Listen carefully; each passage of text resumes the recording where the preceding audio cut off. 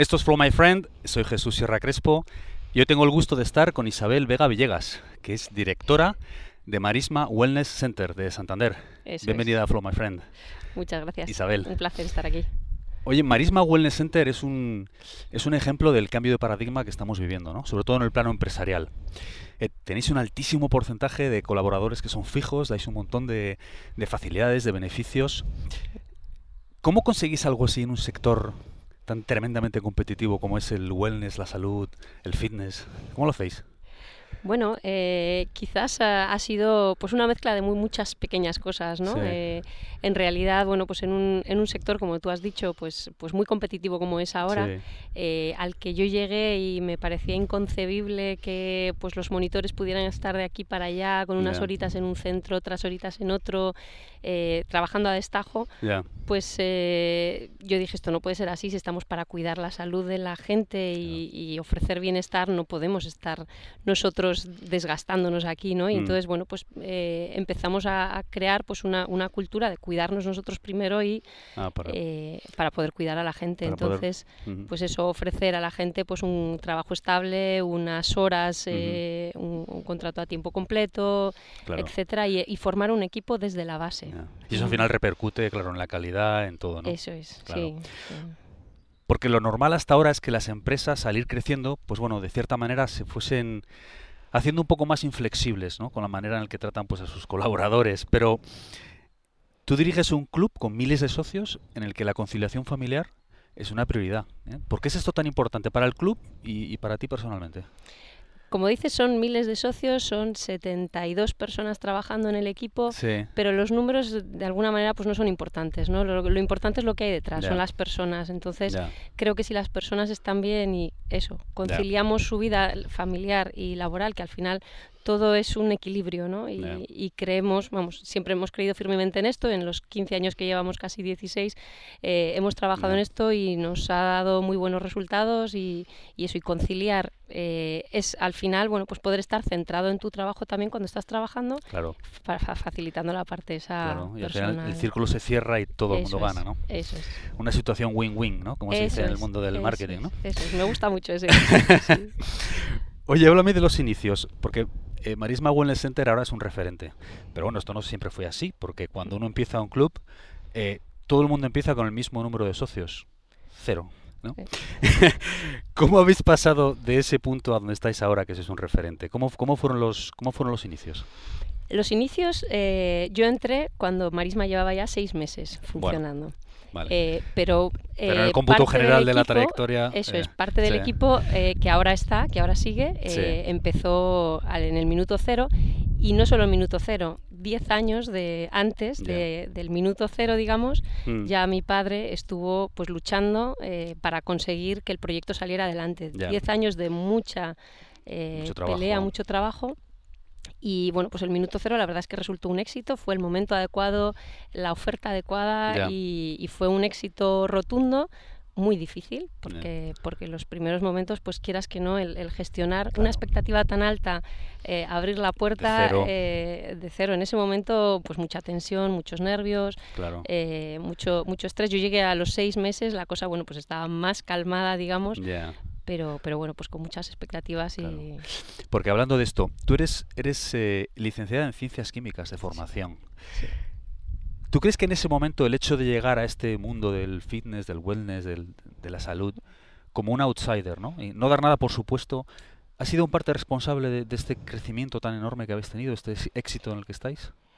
A ver, yo creo que sí que ha influido positivamente. Yo creo que la mezcla entre un equipo muy vinculado a la actividad física, que sabía mucho, que tenía mucha experiencia, más alguien de fuera que viene y de alguna manera abre la gestión a una gestión más profesionalizada, pero simplemente porque vienes de otro mundo, del mundo más yo venía del mundo más de la empresa grande, grandes corporaciones y tal. Eso es, entonces el traer formas de gestionar de grande empresa a un sitio en el sector estaba muy poquito profesionalizado en ese sentido, en todo el sector. Una gestión caótica de cierta manera, ¿no? O menos organizada de lo que... Sí, un poco sí. Y eso, bueno, pues a lo largo del tiempo sí has visto que ha ido cambiando los congresos, la formación ha ido cambiando a mucho más profesionalizado, pero quizás en esos inicios sí fue una cosa diferente, una manera de hacer muy diferente a como estaban acostumbrados hasta ahora.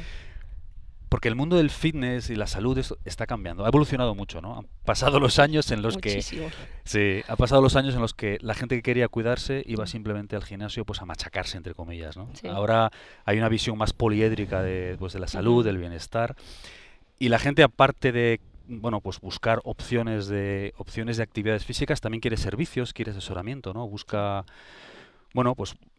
consultas de fisioterapeutas, de médicos, ¿Hacia dónde va toda esta industria? ¿Cómo piensas tú que va a seguir evolucionando todo esto? Pues yo creo que le está pasando lo que ha pasado en muchos otros sectores, ¿no? Que se ha polarizado. Es decir, que ha entrado el low cost y ahora pues se quedará el low cost y al alto nivel, ¿no? La oferta premium, digamos. Sí. Yo creo que esto va a seguir y va a hacerse cada vez más patente. Yo creo que se va a acentuar, que en el medio va a quedar muy poquito o nada y van a surgir pues muchos sitios muy especializados en una actividad en concreto. Que son pues, los centros boutique que están empezando a surgir ahora, ¿no? Gente muy especializada en lo suyo que ofrecen una actividad premium. Entonces yo creo que el cliente lo que va a hacer es elegir.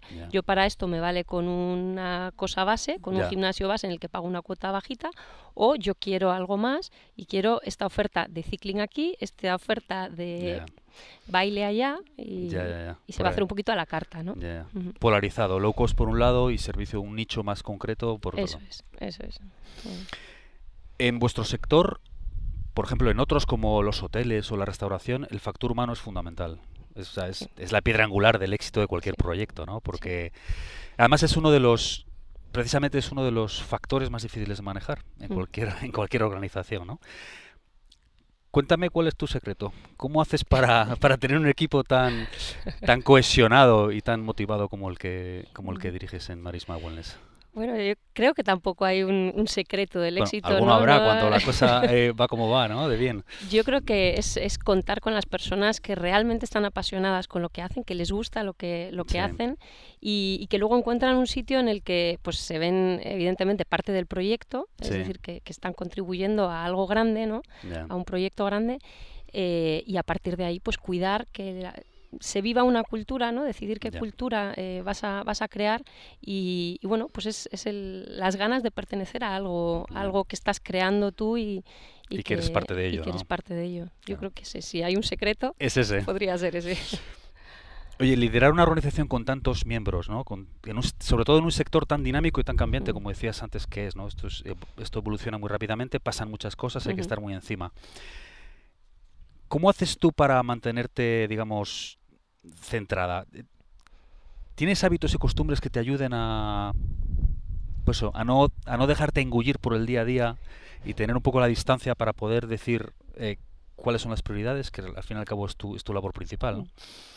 Sí, yo personalmente lo que hago es mucha formación, hablar con gente, nutrirme de hablar con gente pues tanto del sector como de fuera del sector, ver cositas que puedes aplicar, siempre estoy ahí pensando en cosas que puedes aplicar y que te pueden venir bien, tener una mente abierta, yo creo que es pues se puede llamar hasta un hábito, ¿no? El tener la mente abierta para aplicar cosas y ir un poquito más allá siempre, yo creo que es más la actitud que una cosa en concreto. Y papá de lo que está pasando y ser receptiva a lo que hay, ¿no? Sí. Si no estuvieras en esta industria, ¿qué harías? ¿O qué te gustaría hacer si, por lo que sea, no hicieras lo que haces? ¿Hay algún sector que te atraiga o algo que...? Me encanta lo que hago, me encanta lo que hago y disfruto mucho. Hay muchas otras cosas que me gustan, pero no... Hace no mucho, mi hijo mayor estaba, no sé qué estábamos haciendo y me dice, mamá, ¿tú por qué no te dedicas a la fotografía en vez de ir a Marisma? me hizo gracia porque identificó así una cosa que a mí me atrae mucho y en ese momento digo, uy. O sea que en otra vida, si el mundo del fitness no existiera, quizás... No, me gusta mucho, tengo muchos hobbies, la montaña me encanta y la naturaleza. Yo, por lo que estudié químicas, fue por la parte de la ecología y del medio ambiente. Ajá. Quizás en algún área del cuidado del medio ambiente, de Por la ahí ecología, podría ser, ¿no? me gustaría, sí. Cuando oyes la palabra exitoso, ¿qué persona te viene a la mente? O exitosa, ¿qué persona te viene a la mente? Una persona feliz, una persona feliz. que se pone retos y que los cumple. Entonces hay mucha gente exitosa por ahí, ¿no? Yo creo que sí. Sí, ¿verdad? Yo también lo creo. Sí. Para ti personalmente, ¿ha habido alguna persona que te haya servido de referente o de mentor o alguien que haya tenido un impacto sustancial en tu vida? Mi padre. ¿Tu padre? Sí. ¿Ha sido Mi padre.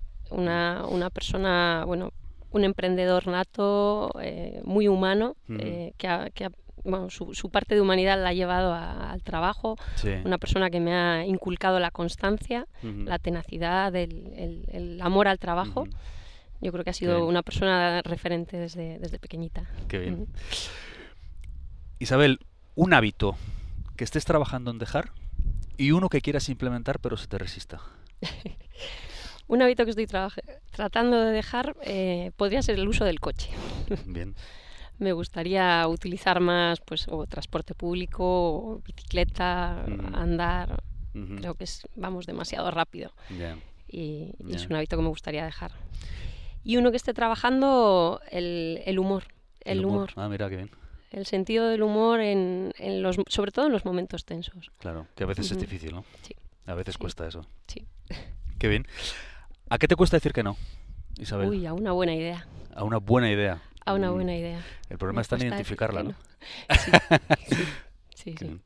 A las ideas en general, ¿eh? A las ideas en general. Sí. Sean buenas o malas, a una idea bien trabajada y que te la presenten con la ilusión, no sé si va a ser buena idea o no, pero que te la presenten con ilusión y con las chispitas en los ojos, a eso Con eso ya está el 80% hecho ya, ¿no? Sí.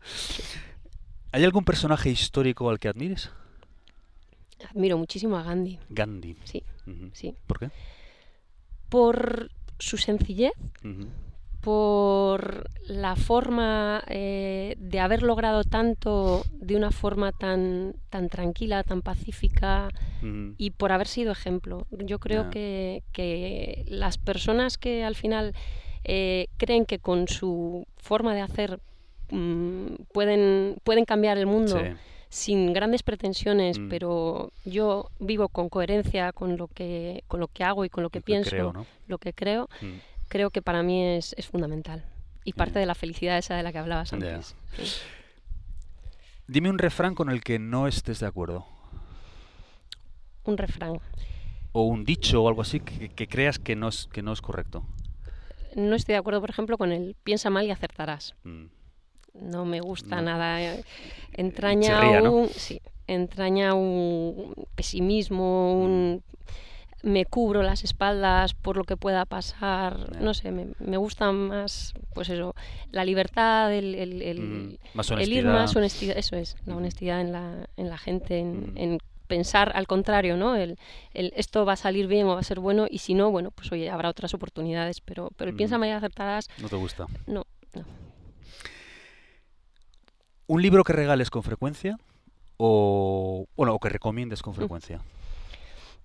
Hay un librito que me gusta mucho, es muy sencillo y muy cortito, se llama El hombre que plantaba árboles. El hombre que plantaba árboles. Eso es de Jan Guillotto. Jan Guillotto, vale. Sí, es una historia muy sencilla, muy emotiva, muy humana, de una persona, un pastor que se dedicaba, bueno, pues a una zona muy árida y muy descolocada, a plantar árboles en una época en la que había guerra, en la que, bueno, pues esta persona empezó y con su piano, poquito a poquito, con su constancia, él desgranaba las bellotas, elegía las mejores y poquito a poco y construyó hectáreas de un bosque que cambió la vida en esa zona de Francia. Es una historia preciosa. Pondré la nota luego en las notas de la entrevista. Si tuvieras para ti la contraportada del periódico de mayor tirada del país y pudieras poner el mensaje que quieras. El que yo quiera. ¿Qué pondrías? Pues yo creo que animaría a la gente a hacer más actividad física. Les animaría a movernos más. Muévete. Muévete, eso es. Activa tu vida, muévete. Es nuestro lema en Marisma, pero yo creo que es una cosa que mejoraría mucho las relaciones entre las personas, el humor, las ganas de hacer cosas. Creo que nos activaría a todos más y pondría un poco más de movimiento, ¿no? Y de alegría en la vida, ¿no? Eso es. Y la última pregunta, Isabel. Si pudieras levantar el teléfono y tener una corta conversación con la Isabel Vega Villegas de 20 años, que estaría estudiando química inorgánica como una loca, supongo, ahí, ¿no? En la facultad de químicas. ¿Qué le dirías o qué consejo le darías a esta joven mujer? ¿Qué consejo le daría? Que viviera el presente. Que viviera el presente. Yo estoy muy contenta porque creo que la Isabel de 20 años ha hecho la Isabel de 40 años. Entonces, me gusta cómo he vivido la vida y me gusta lo que he hecho. Quizás, bueno, pues hay cosas que siempre dices, me gustaría haber aprovechado más el momento. Es lo que quizás siempre vivo mucho en el futuro. Pensando, proyectando, ¿no? Eso es, planificando, más que en el pasado. En el pasado no suelo vivir tanto, salvo por fotos y recuerdos que sí que me gusta sacar, pero sí que le diría que viviera el presente y disfrutar el presente. Genial. Pues con eso, Isabel, ha sido un placer tenerte en Flow My Friend y mucha suerte en los proyectos futuros, aunque tengas que pensar un poco menos en ellos, pero mucha suerte y hasta la próxima. Muchas gracias, un placer. Venga, chao.